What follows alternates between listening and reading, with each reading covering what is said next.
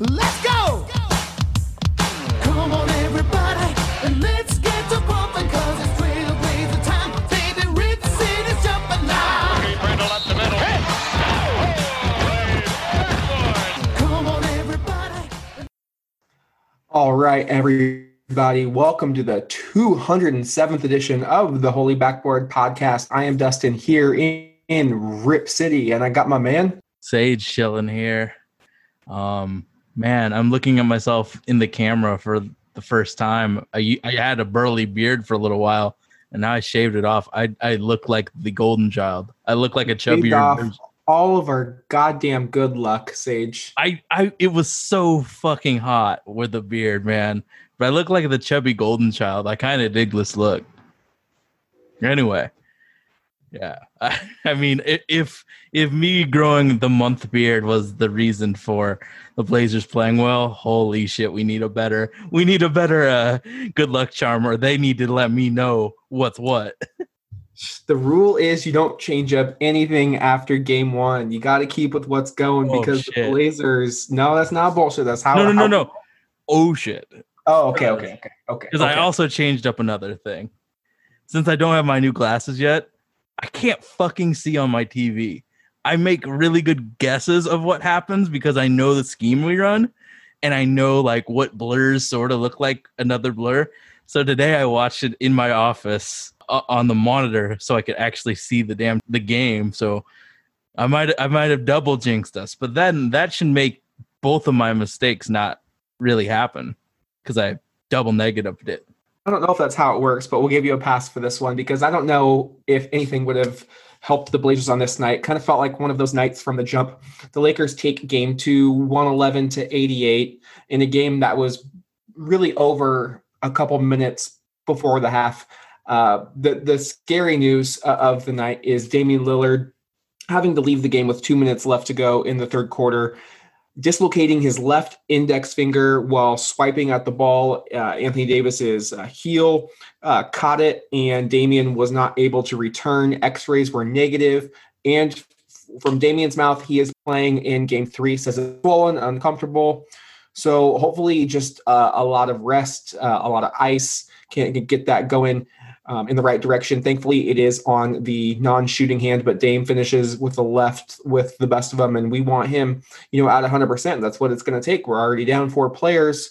But Sage, aside from the Damian Lillard news, did you take anything away from tonight's game? I think Hassan played really well in his fourth and fifth shift. He played hard. I don't know. Like I feel like we as a team didn't play well. There was individual performers that played well, and I would add Hassan Whiteside's fourth and fifth stint into that. Oh, and Anthony Simons. See, I thought it was Gary Trent Jr. that stood out to me. I thought he played wonderful defense on LeBron James, frustrating him, even stealing the ball from him at midcourt. LeBron got, physically upset when Trent was picking him up 94 feet, shoving him away a couple of times. Of course, no foul was whistled, but there was a point where you almost felt like you don't need to send the double team. As Lamar Hurd mentioned on the broadcast, make LeBron take a tough fadeaway jumper. Gary Trent Jr. played really solid defense on LeBron, and you even saw it got to the point where Terry Stotts was shadowing shifts LeBron and Gary Trent Jr. So that was very interesting to see, a new development. And also he got his swag back from the 3-point line. You could tell he caught it in rhythm and just let it go. He was the only Blazer that had it going from downtown. He hit, the stat sheet says 204. I only remember the ones that he splashed in. I thought he took a lot of good looks and was happy to see him have kind of an early bubble type of performance from Gary Trent Jr. Those are things that I look for in this blowout. There's not much to take from it. I definitely think you need to watch the film. It's not a game you just throw away. The Blazers had a lot of instances where you're going to look at the film and they're going to be hitting themselves. Like they made a lot of mistakes on the offensive end. They didn't move the ball. They got just nobody boxed out, and they allowed the Lakers to tap out too many rebounds. But if we're looking positives first, I what I saw from Gary Trent Jr. I think that the Blazers are going to need him in a big way if they're going to pull off this series. Game one, we did a lot of second and third efforts defensively. In this game, it was a lot of one effort plays or no effort plays to close out on the Lakers shooters. And you can see the difference in quality of shots and makes. They did not come out with the type of intensity defensively. And that only compounded the fact that it wasn't our day offensively. So the Lakers jumped out to a huge lead, and it was hard for us to make an effort to come back since both phases of our team weren't as efficient as possible, or weren't efficient. Yeah, and even though the score was out of hand, you still felt okay giving up 56 to the Lakers at half. You felt fine.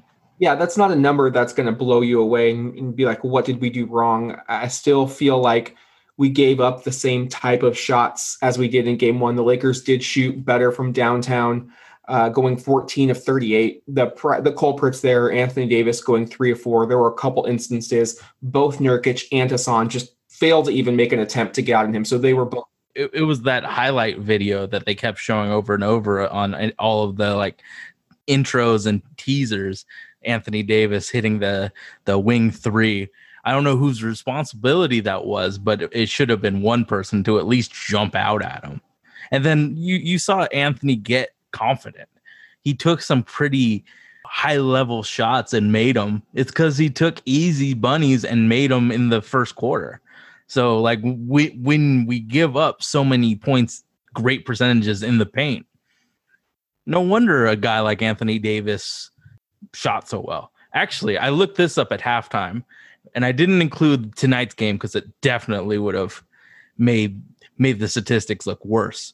But the regular season and bubble with Hassan on the court versus the bubble with Nurkic, do you think we are better defending the 3 in the regular season and in the paint, in the regular season or in the bubble?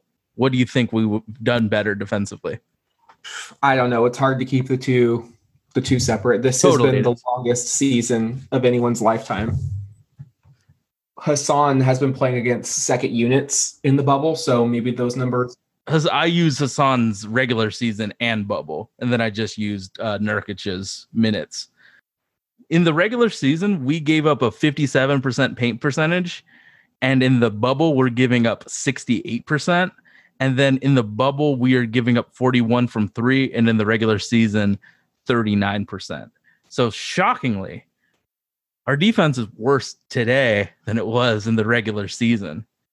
And I think a lot of teams are coming to that conclusion. I watched Inside the NBA after the Mavericks tied up the series with the Clippers, and Charles Barkley was asking Kenny Smith, why is the defense so awful?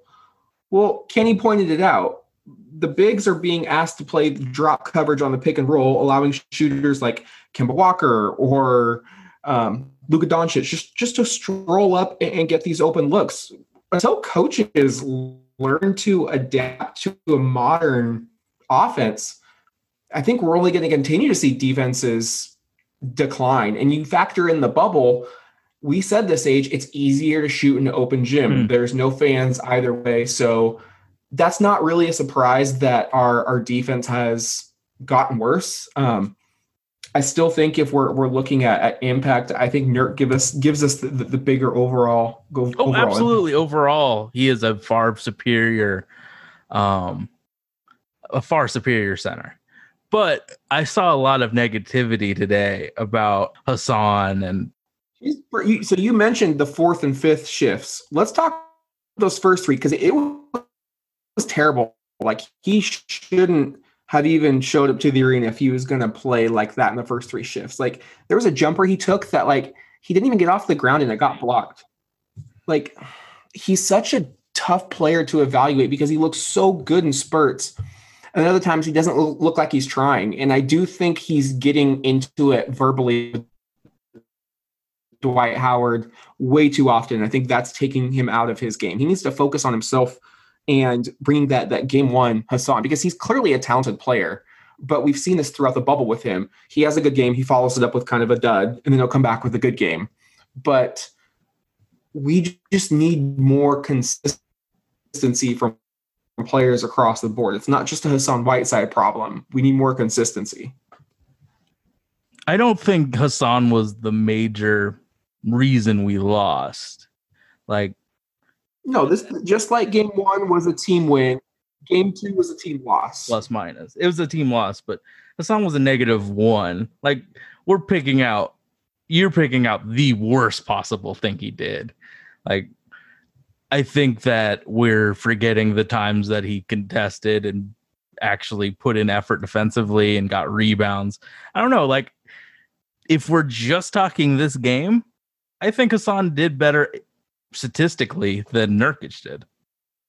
I think they both struggled, but I would say Hassan had brighter notes than he did. I'm also looking directly at game flow. So I do have an advantage. I don't think this is a game to evaluate either player on. Like I said, nobody played well.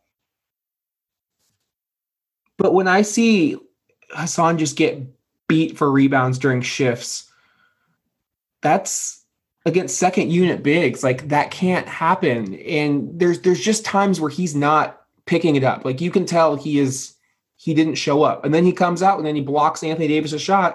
And like, oh, welcome to the party. Again, this is not just an anti-Hassan rant. This is just what I've noticed since he became a Portland Trailblazer. Like, he's just an inconsistent player with his motor. Like, he has wonderful. At the same time, bro, like, we don't have good discipline for rebounds. So if it was the Ed Davis pairing, like if Ed Davis happened to be on the team, I know that there's two people fighting for the ball. Like, it's the same thing with our rebounding this year. Like, when Hassan's in, everybody else kind of assumes Hassan gets it, and then they run back on offense, getting ready for the outlet pass that doesn't happen because it's a 3-on-1 opportunity for the rebound. Yeah, I just think the Lakers took advantage of our jumbo lineup. Or actually, we didn't take advantage of it. Terry Stotts is to blame, I think, a lot for this loss as well. The offense, which has been so brilliant throughout the bubble, has really come to a screeching halt after the first quarter in game 1, where they put up 36 points. They only had 64 points those remaining 3 quarters, and they only put up a dismal 88 points in game 2. So that's 152 points over the last 7 quarters, averaging 21.7 points per quarter. In today's NBA, that is going to get you an L every single time. I don't care if you're playing the Houston Rockets or the Cleveland Cavaliers. You have to put up much more than 21 points per quarter to get it done. And I saw a lot of standing around. It wasn't just Hassan. Melo was ISOing, CJ was ISOing. You know, there just wasn't any movement of any sort. And then when the Blazers did get an open look, it wasn't going in. It was just the equivalent of like what could go wrong, did go wrong. But what makes me a little apprehensive going into game 3 is Terry Stotts had complete game film of what the Lakers were going to do defensively. And by my account, they didn't really change anything defensively in game 2, yet we still saw the same stagnated offense where either Dame or CJ would get the ball and they would dribble it down, try to drive in the paint into the teeth of the defense with their players, and then take a contested jumper. Like, if we have Hassan and Nurkic in there, we have to trust them to make decisions in the middle of the floor. We have to trust them to score when they've got the ball with the back to their basket. If Kuzma or Markieff Morris is on either one of those bigs, just dump it into them. You're going to get a high-quality look instead of just wasting time on the clock and allowing the Lakers to really suffocate our guards out on the perimeter with that trap. Like, the trap works if we don't make it work. And what I'm saying by that is if we allow the Lakers to be aggressive on defense and attack Damian and CJ while the other 3 players just stand around in the corner, that plays right into the hands of any defensive coach. We watched the OKC game today and we saw their last game when they all stood around. It goes right into the defense's hand. Like, it helps the defense. Every possession, we don't have any other player movement. And it kind of was reminiscent of early year Blazers when we were just ISOing like 65% of the time. It was a bad look to revert back to.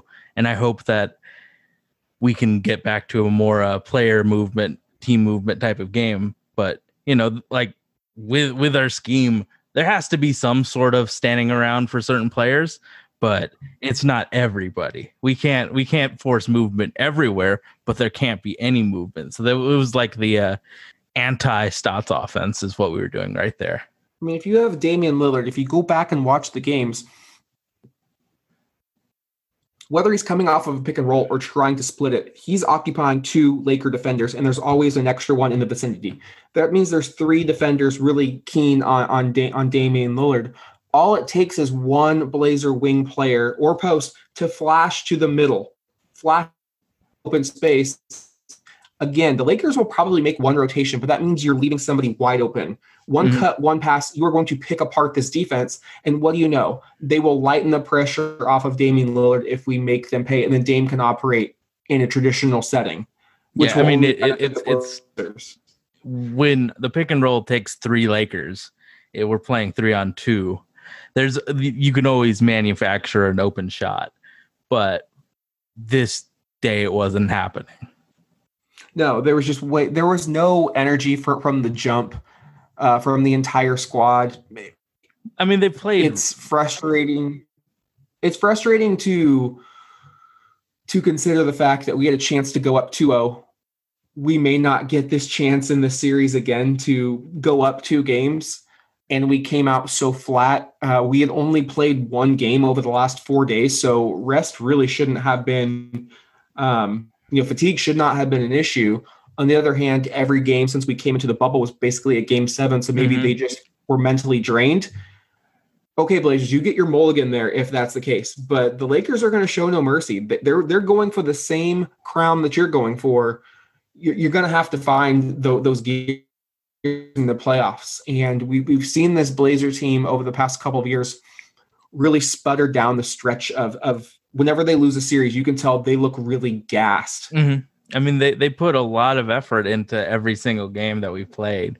If the next few games we play with the intensity that we've shown in every single game, it's their mulligan. We talked about it last game. Like, our guys look tired even when they are competing their ass off. So we don't know how their bodies are feeling, and they've been putting a lot of strain on their bodies. So it really is a environment that we can only make our guesses on. And I hope that the next game they actually play with the intensity that it deserves, because just think about the Lakers. They gave up their future for the next 5 years for this. This is it for the Lakers. This is their championship. They have to win this championship or shit can go sideways completely for them. 36-year-old LeBron James is not getting it done. Sorry. He's fantastic. This is their year, and Anthony Davis is a free agent. But, back to the game, blowouts are inevitable. They happen every year in the postseason, even on the biggest of stages. I recall the Boston Celtics, the Memorial Day Massacre in '85 over the Lakers. Game 1, blew them out by 30. They ended up losing the series. The Blazers themselves have lost in blowout fashion. 92 Game 1 finals. 2000 Game 1 Western Conference Finals. They made those series extremely competitive. You look at the Utah Jazz in '97. I think they scored like 50 points, lost by 40, still took the Bulls to 6. Blowouts happen for whatever reason when you get into a long series, whether it's early in the series or later. These kind of statistical anomalies, outliers, so to speak, they just happen. And I think the Blazers really need to keep perspective, and they cannot lose this perspective, because this is what we said would be the worst case scenario, is getting blown out and it feeling like the Lakers can just take off from here. But the Blazers cannot let this game beat them twice. They have to look at it point of view of, it's a 7-game series. It is now a 5-game series. You got your split, whether that's in the bubble, in Los Angeles, in Portland, it doesn't matter. You took game 1, they took game 2. That's all that the numbers say. Numbers never lie. You're 1-1, 5-game series. You just got to win 3 of 2.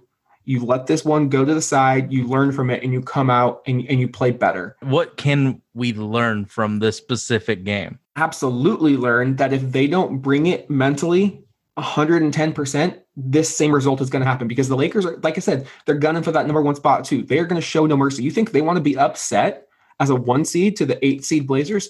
Hell no. The Blazers know they didn't bring it mentally. We can make excuses for that, and I think some are valid. I'm not just going to sit here and crush them because they put their heart and soul just to get here. But the bottom line is the Blazers are going to have to come out with more urgency. The Lakers played like the team down 0-1. They played more desperate. That's typically what happens. We saw the same thing from Milwaukee today. But the Blazers are going to have to now be the desperate team. And as an underdog, you have to play with just more desperation. I just need to see more. I can't have Alex Caruso coming out of nowhere and tipping, rebounds out to his shooters. You got to put an ass into somebody and box them out. Make them feel you and grab a rebound and start the outlet and go down the other end of the floor. We just don't box out. We as a 5-man team just don't box out. It's not part of the DNA of this team. Even when we have rebounders, we have guys that, we were the number 1 rebounding team 2 years ago. And I know Al Farouk is an elite rebounder for his size, but we just get demolished rebounding wise, especially on the defensive boards where when we give up second chance and third chance points, it's just kind of humiliating because it happens every single game. The officiating has been kind of one-sided, but at the same time, I don't think they're going to call a foul on too aggressive of a box out. And if they do, then we have some real bad shit we have to worry about. Yeah, I think if you're the Blazers, just like we have always said, when they have, Gary Trent Jr., for example, hitting 2 off the side of the backboard in game 1 and hitting that clutch shot, they have to have a short memory. They have to put this one, learn from it, put this one in the rear view and really look ahead. View game 3 as an opportunity rather than an obstacle. And you go up 2-1, you take the Lakers' best punch and you go up a game on them. Now we know we really can settle in for a long series. If they come out and do a similar, easy dub, they're going to think, okay, 2 more of these babies and we're going to go off to the second round of the playoffs. So Blazers need to attack game 3. Game 3, I think, is going to tell us everything you need to know about the series. By all means, if we win this game, I'm not necessarily saying we win the series, but if we lose this game, I think it's going to be a very difficult hill for the Blazers to climb to come back and win, giving the Lakers 2 straight wins. And that's what I talked about in the preview episode of this series is you can't let the Lakers string together consecutive victories. You have to, if this is a true heavyweight bout, the Blazers they got knocked down. They have to get back up and deliver a bunch of their own. The Lakers are kind of like a running team in football where if they get the lead, they're going to suffocate you. And that's what they did tonight. We can't allow getting punched in the face and taking it too long to recover, or getting trucked and it taking too long to recover. We have to have that short memory of we messed up this play, combine it with another mistake.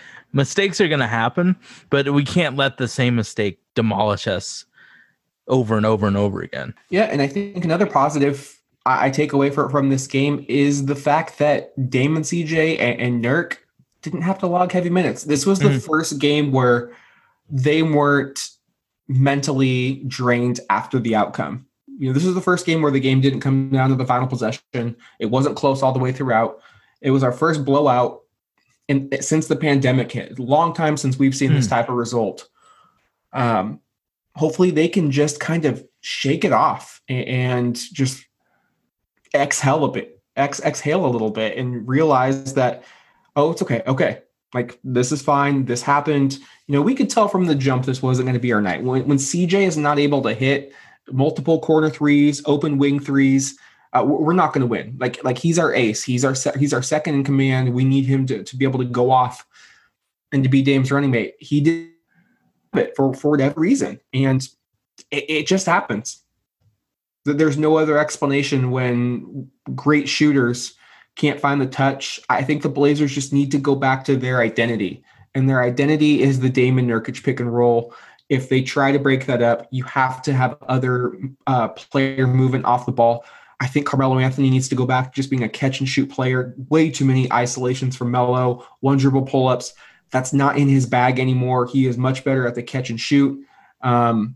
I'd like to see more post-ups into Nurkic and Whiteside. And then see if we can get some movement for Gary Trent. Like, he's one of our best shooters. I don't think we need to rely on him just to be catch and shoot. Can he come off screens and catch and shoot, not just stand in the corner?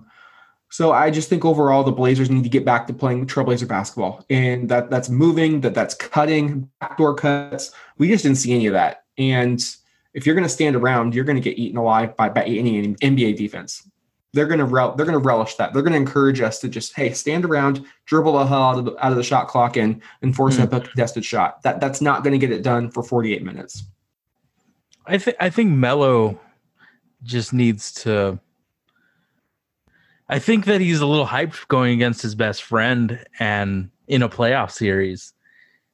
I think that it would be kind of silly for us. There's matchups where Melo posting up isn't the worst thing in the world, especially when it's like a smaller defender. I'm totally fine with that. But it was him trying to create a lot of plays off of the dribble drive and pull-ups. He's doing that 20 to 25 feet away from the basket. But that's not his. He needs to get in that block if he's going to do that. Work one quick dribble and he's to the cup. Melo's not blown by anybody at 36 years old. How many shots did Melo take today?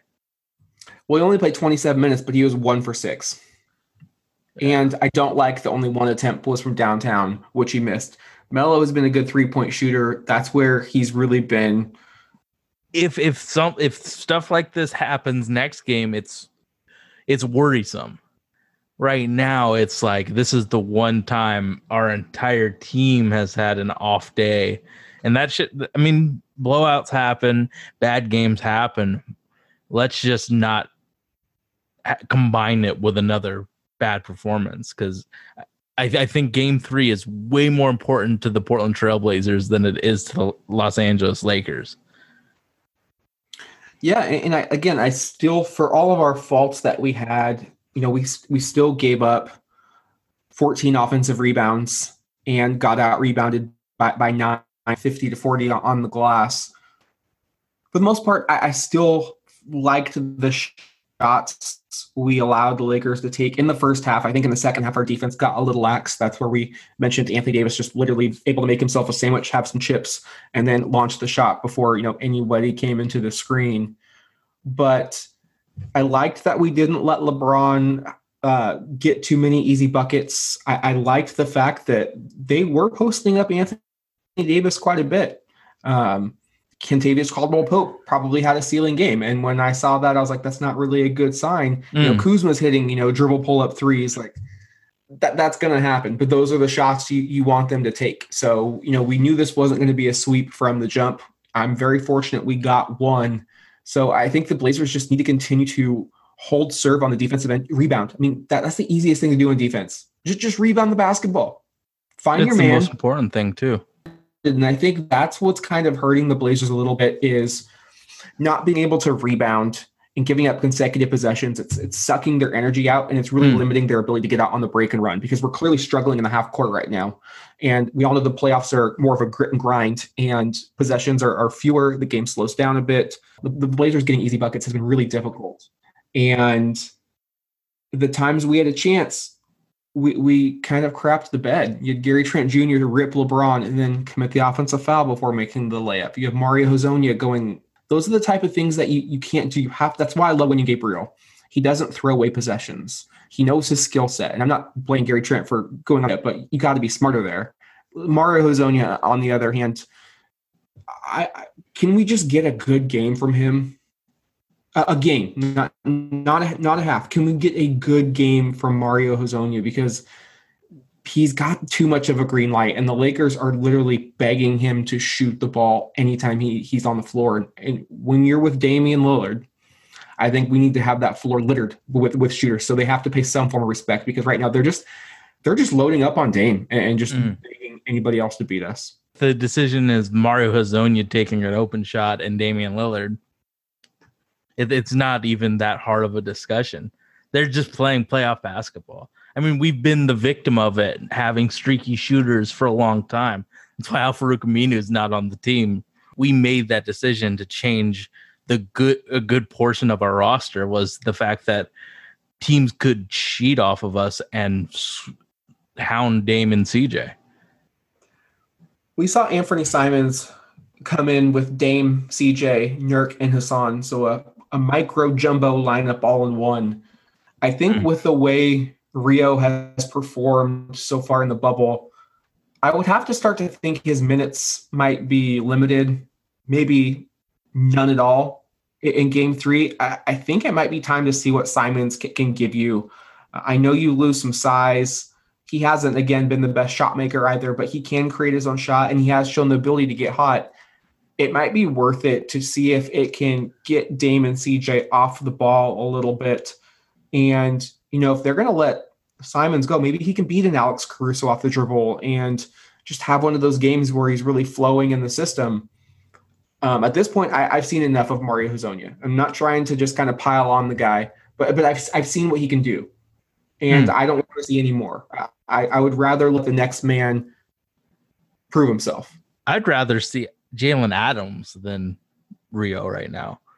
At least Adams knows his skill set and knows what a good and bad shot are. So I would definitely like to see what Anthony has in a game. And if he doesn't have it, Jalen Adams. I mean, we know what Rio is. These other two players are kind of unknowns. We hyped one up to outrageous heights. Now that the expectations are lower, maybe it's time to see what Ant can do. And we spent a valuable roster spot on a guy like Jalen Adams. Time to see what he can do. Like, we need to get Dame and CJ rest in competitive games. And if those two can provide playmaking and shot making, I think the Rio Express is now over. Blazer fans need to be extremely grateful that Damian Lillard doesn't publicly complain or ever request a trade. It is borderline malpractice what Neil Olshey or Jody Allen, again, we don't know who is making those final calls, so I'm not going to blame one individually. It could be a collective. The fact that the Blazers knew Trevor Ariza wasn't going to be there or Caleb Swanigan, we went out. Yes, backup ball handler is a huge point of need. We went out and signed a G League player when Trey Burke, a valuable veteran who is now getting playing time, is doing wonderful things for the Dallas Mavericks. We have no size. Once again, we put all our eggs into this Zach Collins basket, and he gets hurt again. And there's just not even a Jeff Green type. And I'm not saying Jeff Green is available, but he did get cut from the Utah Jazz, and the Rockets picked him up.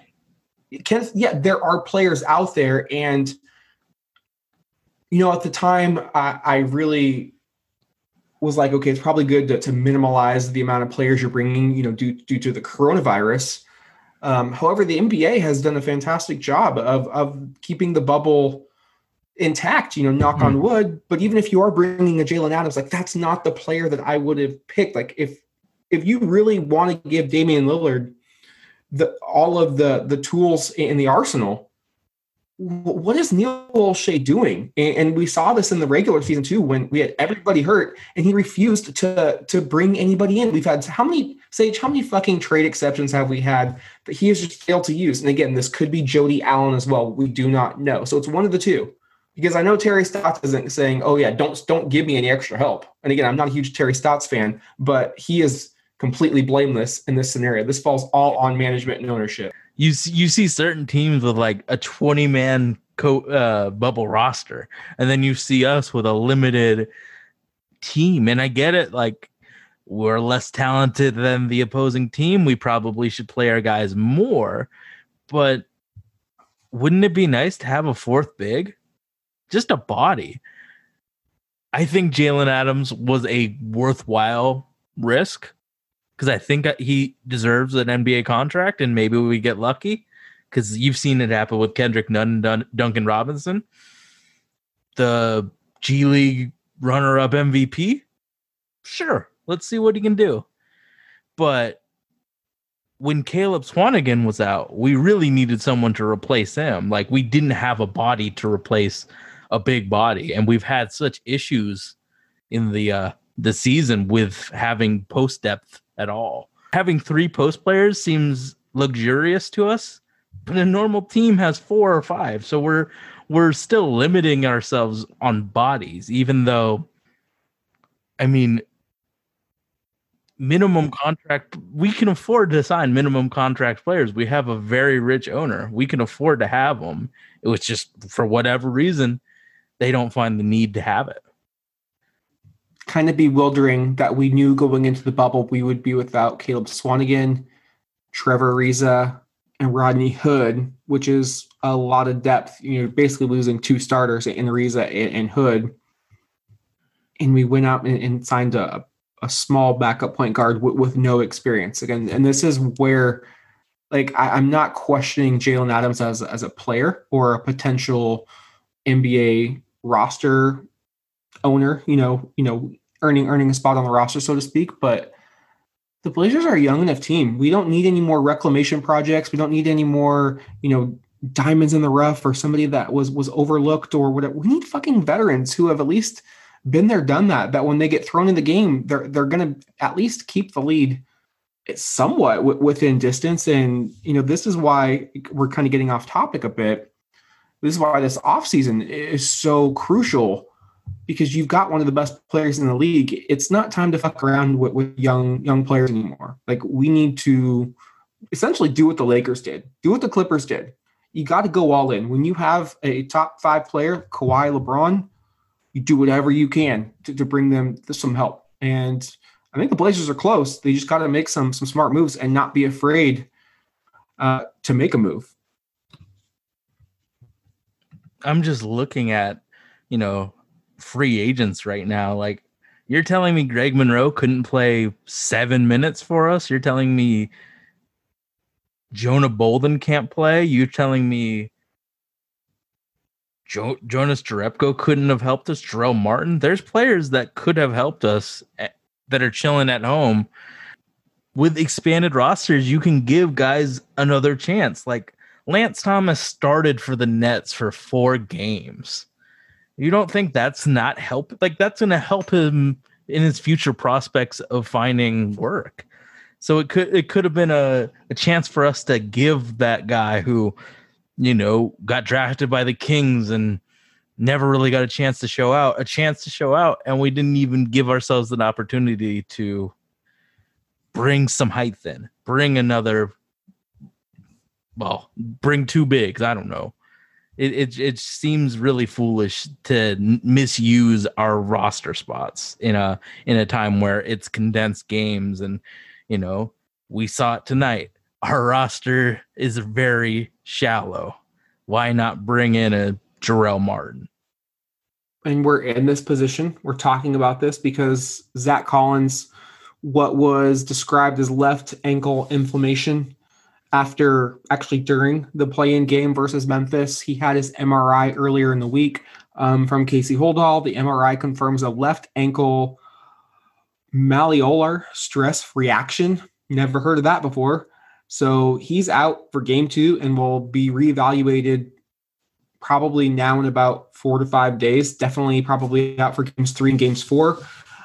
Whenever somebody says reevaluated, doesn't mean they're coming back. That does not mean they're coming back. Absolutely not. I am fully expecting and anticipating that Zach Collins is going to be out for a significant amount of time. It feels like his shoulder injury all over again. It's unfortunate. Zach definitely wasn't playing the best basketball of his career, but again, he was another agile, big body out there, and you never want to see a player get hurt, especially somebody who just got back from an injury.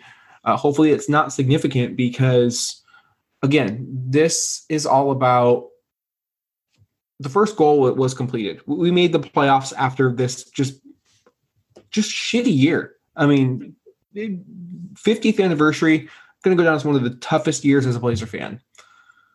We made the playoffs. Dame showed that he could be the best player in the NBA, especially over stretches longer than a week, 2 weeks. However long you want to remember that magical run. And he's done that again in the bubble. You got your Haas, Nurkic back. You found another great role player in Gary Trent Jr. CJ is clutch, just like he was last year. The pieces are there. You have trade chips as well. You have the 16th pick in the draft. The Blazers took game 1. If they push this to 6, Sage, I'll be thrilled. Like that we said this the preview series. get this bad boy to 6 games, you feel really good going into next year. We're missing a lot of weapons.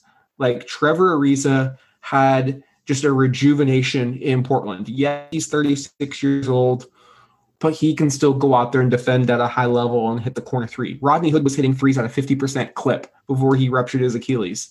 Those two will be back. The Blazers have weapons. They're going to have the mid-level exception. Like, so this is really all about competing. You're going up against probably one of the top 3 teams in the NBA. The competition does not get much more difficult than this. So if you can go out there and prove to yourself with a shorthanded squad that, hey, we're not that far behind, like all you want is hope going into the offseason. We don't know when the season is going to start next year, but you still want to hold on to that hope. You know, like, oh man, we played really well in that bubble. Dame's special. We can do this. You have to, as a fan, you have to have something to hold on to. And so that's what I'm looking for the remainder of this series, or an additional series if we do advance. But just for this series specifically, can we make adjustments? Like that's what I'm really looking ahead into game 3, Sage, is what can the Blazers do differently? It doesn't necessarily mean it has to work, but we have to see something different because, you know, insanity is trying the same thing over and over again and expecting different results. And you mentioned it. We're getting Ariza back. Wouldn't he be a prototypical 4 in the NBA today? He'd be a great stretch 4. As of right this second, we have 2 draft picks, a second and a first, the 16th pick in the MLE. We could potentially bring somebody in to take Zach's spot. So the fact that he's hurt and we have assets and we have Trevor Ariza waiting, it was not the right time for him to get hurt. Not like there is ever a preferred time for someone to get hurt, but we have assets, picks, free agency. Like I think we're going to bring in extra bigs in the offseason. It's really imperative that Zach stays healthy and produces this next year, or it's going to be a very scary thought for him. Like he might get signed by some team to be their reclamation project in the calendar year. Like he has to rest up and get good for this next season. Sage, the Blazers play Saturday, ABC, national broadcast only, 5:30 local tip, game 3. This is not like a traditional playoff series. There is no going back to Portland, tied 1-1. Like that would be the move. Going to a playoff game, it would be deafening inside the Rose Garden. But no, they're back in the same bat time, same bat place, the Orlando bubble. So this is what makes the bubble so interesting. There is no real momentum. Like the only momentum you have is from what you can generate internally. You're not going to get any boost from the fans. You're not going to get, any home cooking, none of that. So the only thing that changes is you get to wear a different jersey and you maybe see some virtual fans. That's it. You don't even get to see the logos on the court because that's only virtual. It's only what we can see. Mm-hmm. So Sage, what do the Blazers have to do to kind of get their groove back?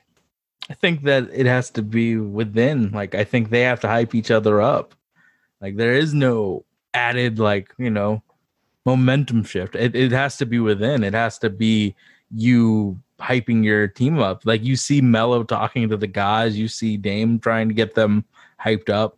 Like, I think it has to be all manufactured internally. Like we're seeing with everybody else. I mean, I guess, seeing fans wearing your jerseys could be a little boost, but really it's you against the world in this bubble. So I think it's on the players to really motivate themselves to play at a high level. Going into game 3, after you've seen the first 2 games, where do you think the biggest opportunity is for the Blazers to take a 2-1 lead? It's Damian Lillard versus the perimeter defenders of the Lakers is always going to be the biggest mismatch we have. Not turning the ball over because they are sending doubles and traps at him. So I think he has to take his spots and know when to kick, when it's appropriate to kick for him getting his and getting his other teammates involved, because you saw him for the first time in the last, month of basketball, dribbling into traps and getting turnovers. And You know, we weren't used to that. So I think Dame is number one. He has to show up, damaged finger and all. He has to show up against Alex Caruso, maybe Rondo and LeBron James for like 8 minutes. I think that is our biggest advantage in this. Yeah, the Lakers are picking Dame up 94 feet. I would like to see the Blazers imply two different strategies. The one could be have CJ bring the ball up the floor and then have somebody set Dame a screen off ball for him to either get an open look or just to get some momentum. Right now, he's not able to even call for a pick, 35 feet away from the basket to even launch any of those logo shots. Secondly, I would like to see him maybe work a little Chris Paul magic into his game. That's where if you feel like you're getting up on him a little too close, just try to initiate contact and get them into foul trouble. Make it not so comfortable for them to pick you up 94 feet. Paul is the master at getting the ball and then maneuvering his body in a way so that he's now in front of you, but then grab him. Yep. So I would like to see those two strategies work. Has Dame ever crab dribbled against somebody? Is that part of his game? I don't remember him like doing the crab and then initiating contact. I'm sure he can do it, but I haven't seen him do it. Yeah, he more so will dribble and then feel, especially off of a handoff or off of a screen, he'll feel the defender and go up for the shot and try to get the foul that way. But either way, I think we need to see Dame be a little bit more aggressive with the ball in his hands. Like, make no mistake about it. Dame at 34 in game one, even though it felt like a quiet 34, it was still 34. It was flow of the offense 34.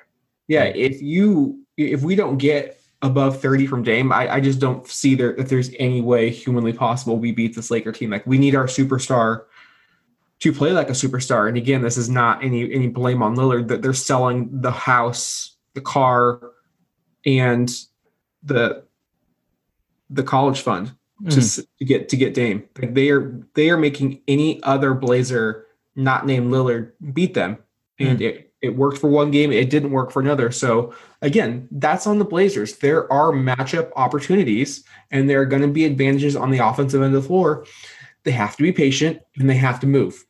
Like, it's like the equivalent of saying, I really wish I could win the lottery, Sage, but you don't go out and play. Mm-hmm. You can't just say, I really wish I could open shot if you're Gary Trent or CJ or Mario, but you're just standing in the corner and Dame's, all the way across court. He's not gonna be able to get that past to you. You gotta go get that ball and make that shot. So I definitely think that the other players that don't have the ball in their hands in every possession have to make themselves more available. I mean, we talked about it.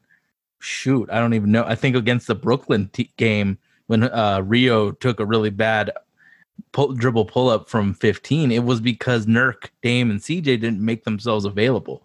So I think we got to make ourselves available for Dame on drives or when he's trying to split the double, because he had 4 turnovers today. I don't remember ever talking about a game where he had more than like 3 in more minutes. So I think the Lakers are definitely making that effort to make Dame make more difficult decisions with the ball, and the other 4 players aren't making it easier for him to get rid of the ball. Yeah, the floor seems too spaced, if that makes any sense. Like, there's too much spacing, and the Lakers, they're building a wall around any ball handler, Dame or CJ. And what I mean by too much space is you're not moving to an open space. Like, you may be open, but there's no way that ball's going to get to you if there's 2 or 3 hands. Like, you have to rotate over to an open space so it's an easier pass what's behind the back, or you give some sort of visual passing lane. Yeah, passing lane. You make yourself available, and that's just I hate talking about this team, but watch the Golden State Warriors when they were in their prime. They weren't content with just standing still waiting for the ball. They initiated that to get the ball to them.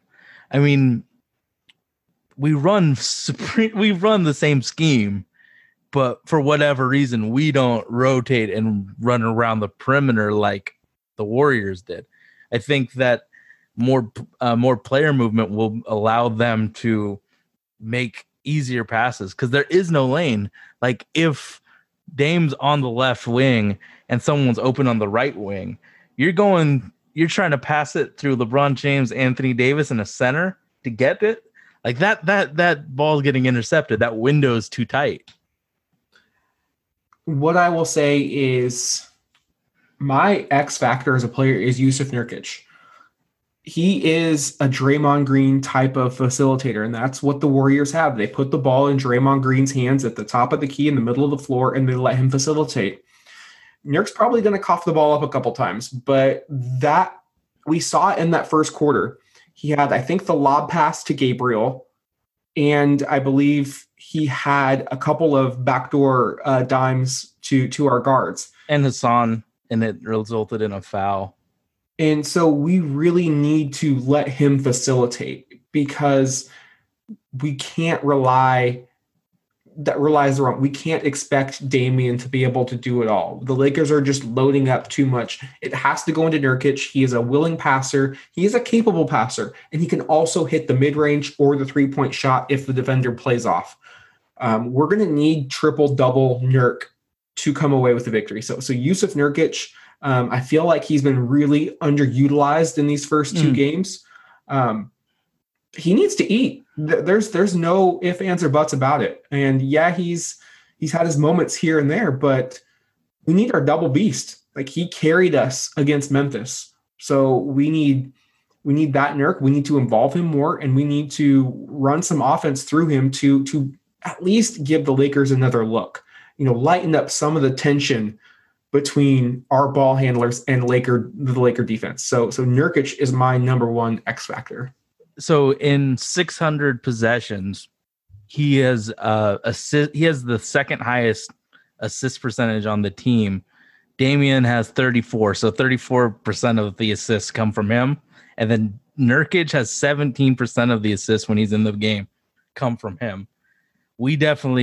They aren't playing him like he is that good of a passer. The Damian Nurk running a pick and roll and then Nurk making a decision off that roll would be a really interesting way to attack the Laker defense, because he is a good decision maker off the roll, off that short roll. So just think about, like, Gary Trent spotted up on the same corner that Nurk's rolling. That could be a really easy pass. We have to really think about the easy pass, because this Laker team is defending the hard passes. But if we can make angles easier and shorter, I think it'd be a really beneficial to this team. My statistical X factor for the Blazers, it has to be 3-point shooting. This is our bread and butter. This is what opens up everything. It just hasn't dropped in these two playoff games. We went 13 of 34 for 38% in game one, and that was really benefited by making 4 straight to really close out that performance. And then tonight it was pretty ugly, Sage. We shot 8 for 29, a sizzling 27.5%. That's the game right there for the Blazer offense. We love to shoot threes. We take a lot of threes. If CJ is going to get open threes, and this is just an example of a play that really, I think, summed up the night, Dame was able to get to the cup. CJ moved to the open space. He moved over to the wing. Dame kicked it out off a dribble penetration, wide open three. It didn't go in. We didn't see it. One, we should have ran that more often, but when that type of look doesn't go in, that's crushing, especially when you have them hitting tough threes on the other end of the floor. So I think the Blazers just need to see the ball go in the basket. And I think collectively they'll start to get it going. We saw this with the Orlando Magic in game 2 today. They started out, couldn't throw it in the ocean, and then it just snowballed, and it was a domino effect. And now all of a sudden they can't hit open mid-range jumpers, and the game's out of hand. So the Blazers, I think they need to get off to a hot start, especially from downtown. Get those virtual fans excited to whatever home court atmosphere they can get. I think it starts with a 3-point shot with this Trailblazer roster. Can I have 2? I think turnovers and rebounding are huge for us. We have to win both battles. So throw less turnovers and get more rebounds. The rebounding thing that's just effort and boxing out. I think that we as a team need to gang rebound and stop their second chance buckets. Because giving up those second, third, and fourth chances is huge. And then because of how they play defense, we have to limit turnovers. We can't give live ball turnovers so they get easy dunks and 3-pointers. So those would be my two that we got to focus on. And I think the rebounding is key. We have got to limit second chance opportunities. These games are being played at a late 90s pace. In terms of scoring, the Blazers are averaging 94 points a game. I think the Lakers are averaging like 102. So every time a bucket goes in, it's like you're playing the grit and grind Grizzlies. Like you're giving them 2 points feels like 4. You got to, if you hold them on a good defensive series only to give it up off of a rebound, again, that's the other thing that's just crushing for this Blazer roster. Sage, who is your player X factor? I mean, Dame every single time. But if we weren't going to say Dame, if I was going to say a secondary X factor, I think CJ McCollum has to be more efficient with the offense. So I think our guards have to be, it's a guard heavy day because they only have one real perimeter defender in LeBron James. So I would like to see our guys be able to hit the open three. If the guard dribble driving, make yourself available by getting out of the paint, spotting up, or get ready for a lob, because I think that on those drives we're way too congested and it's playing into the Lakers' plans. What is your prediction? It's tough, bro, because we saw a B game that was a win and an F game that was a loss. I know the good news is the Blazers have not put together An A. I fuck it. Blazers win. Yeah, I actually am gonna go Blazers win as well. If you ask me why, it's more of a feel than anything else. Typically, when teams get blown out, that's an ego. It's a hit to the ego. It's a hurts your pride a little bit. You're a little bit embarrassed to go on. Dame, CJ, Melo, Hassan, Nurk, Gary Trent. Do you really think they're happy about getting embarrassed on national TV? The late night hammer? Come on. And they know they're going on Saturday Night Prime. Like, don't mistake that for 1 second. You're playing the Lakers, so you're going to get all the trolls. You're going to get all the media attention. This is the team you absolutely have to show up for. I think the Blazers learn from it. And also, I think the Blazers need to treat this as a must-win.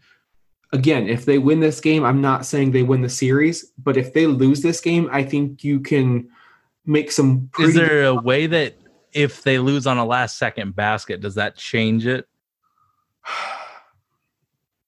I mean, a loss is a loss. It does if they can come back and win it in game 4, clearly. But I do think that when you're an 8th seed, and Dame talked to Mark Spears from the Undefeated about kind of channeling their own We Believe Warriors vibe when they upset the Mavericks in 2007 as an 8th seed. Dallas and Golden State split those first 2 games. Then Golden State went on that, they really showed why they were that threat because they came back and beat them again. Again, I'll go back to the heavyweight fight analogy. Portland, I don't think, can take 2 knockout blows from the Lakers.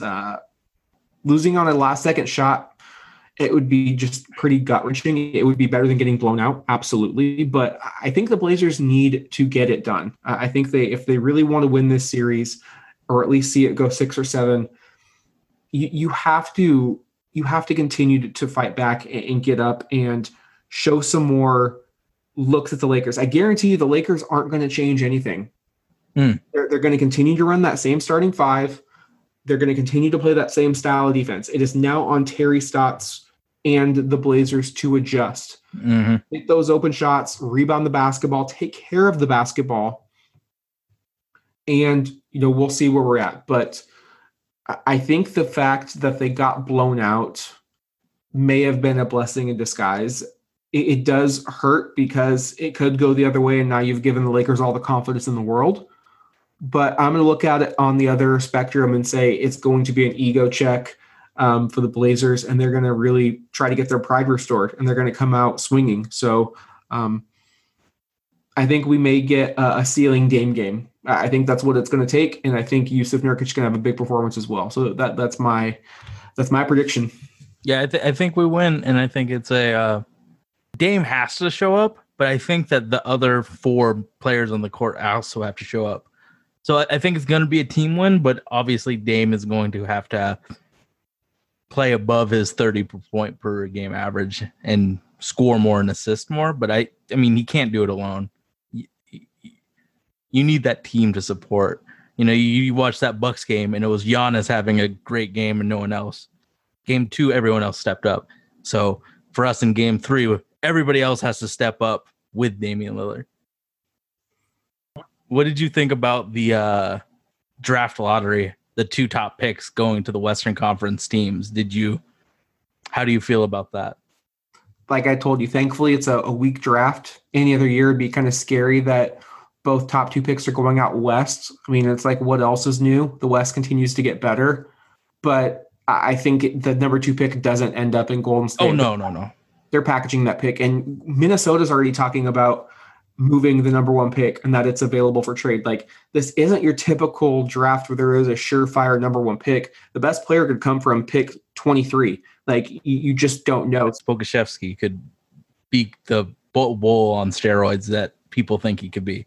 So if you can finesse a team and take a young, proven player with a lot of upside for a crapshoot in this draft, you know, I think you're going to see a lot of GMs do that. But I wouldn't want to trade anything of real assets for the opportunity of getting Anthony Edwards, and he's been the number 1 guy on my board for a while. But you know, if I were the Minnesota Timberwolves, I would go for the guy with the highest ceiling in their head, because Anthony Edwards isn't going to get you fired, but he's not going to get you, you know, that second contract as a GM. But like, if LaMelo hits, that's life change. That's career changing for that franchise. Stay away from LaMelo Ball. Because of his dad, or do you not like his game style? Both. I think that he could be one of the best point guards. Offense, no defense. I mean, Anthony Edwards in that Bleacher Report said he was a great defender. I've yet to see one good game of him playing defense. Yeah, and like I said, Anthony Edwards, like, there's 68 teams that get invited to the big dance. Georgia wasn't even competitive this year. Again, I know Ben Simmons didn't lead LSU there, but again, I don't think Ben Simmons has lived up to the hype of number 1 pick either. I think there is some stock in being good in college, and Anthony Edwards wasn't. He's still living off that high school rep.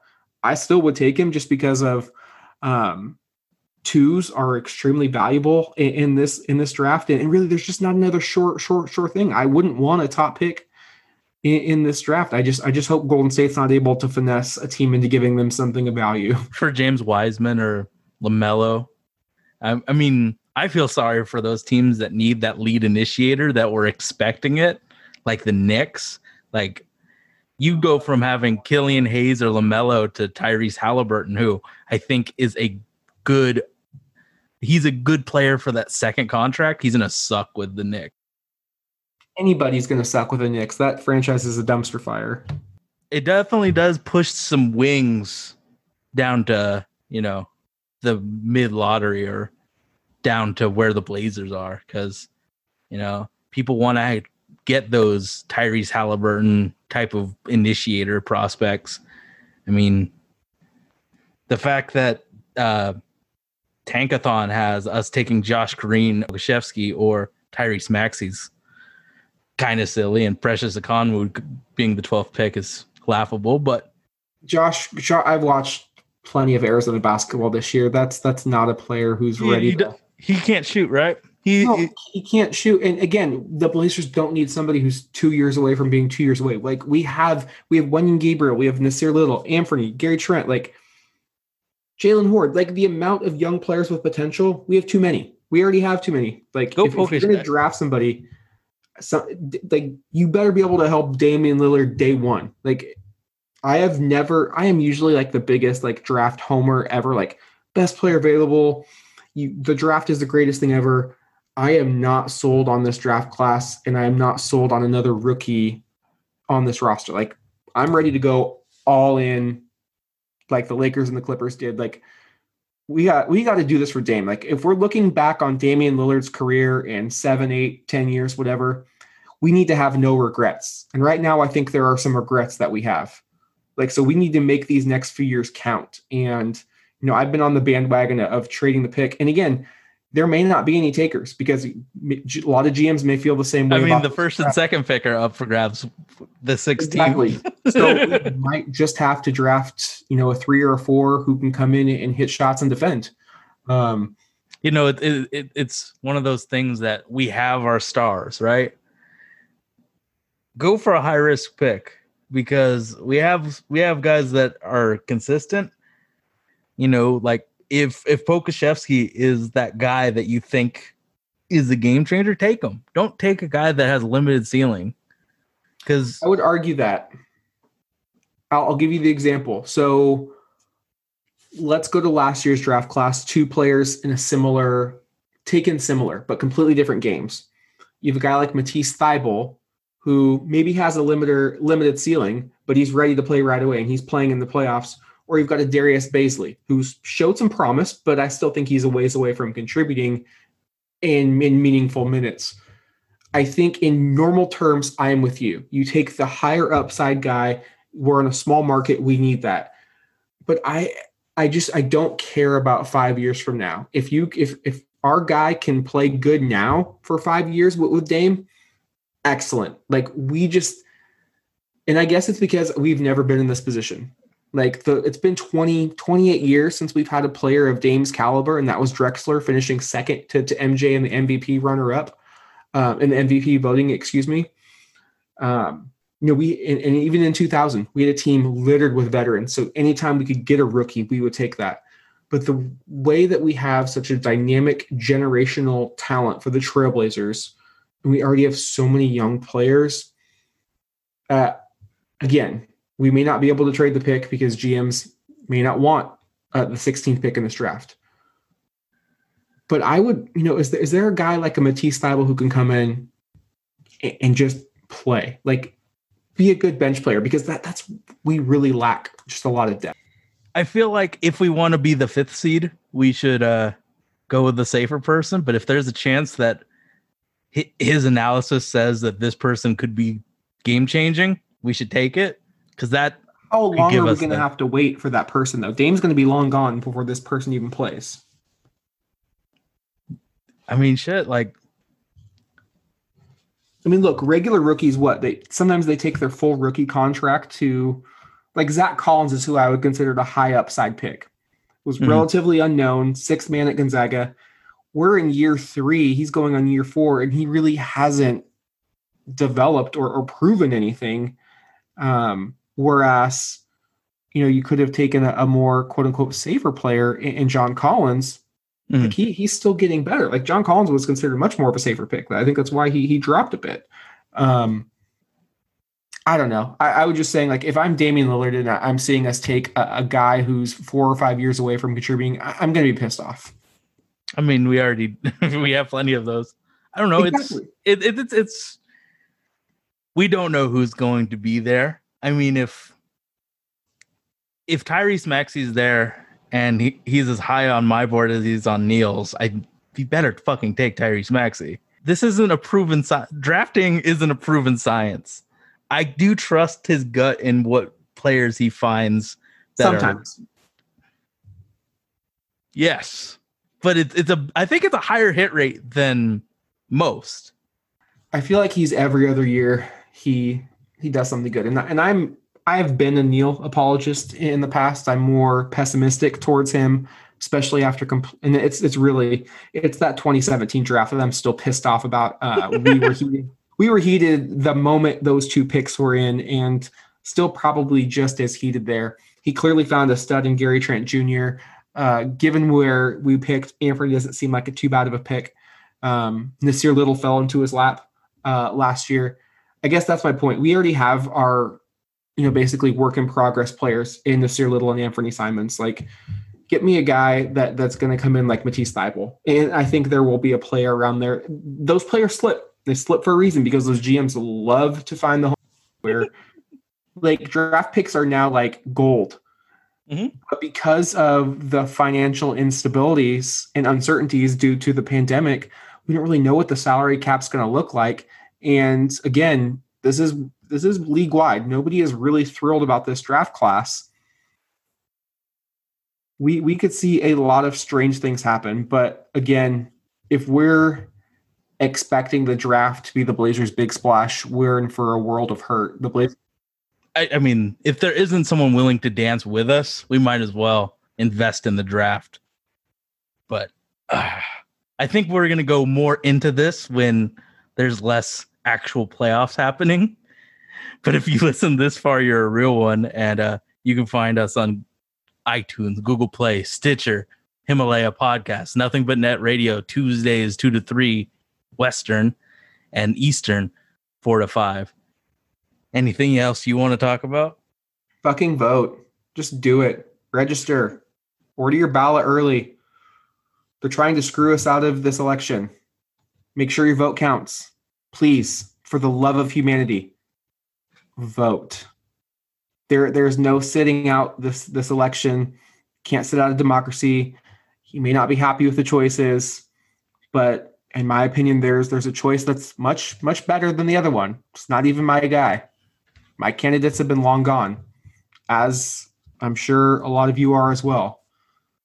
But just vote. Vote like your life depends on it, because a lot of people of color, a lot of LGBTQ people, their life depends on it. This vote is for the Supreme Court. We're hoping and praying that Ruth Bader Ginsburg can just hold on until this election, because this is what the election is about. It's for that Supreme Court justice spot. If I have to describe any more, I've already lost you. You should know how important that is right there. So please just vote. Like it's incredibly important.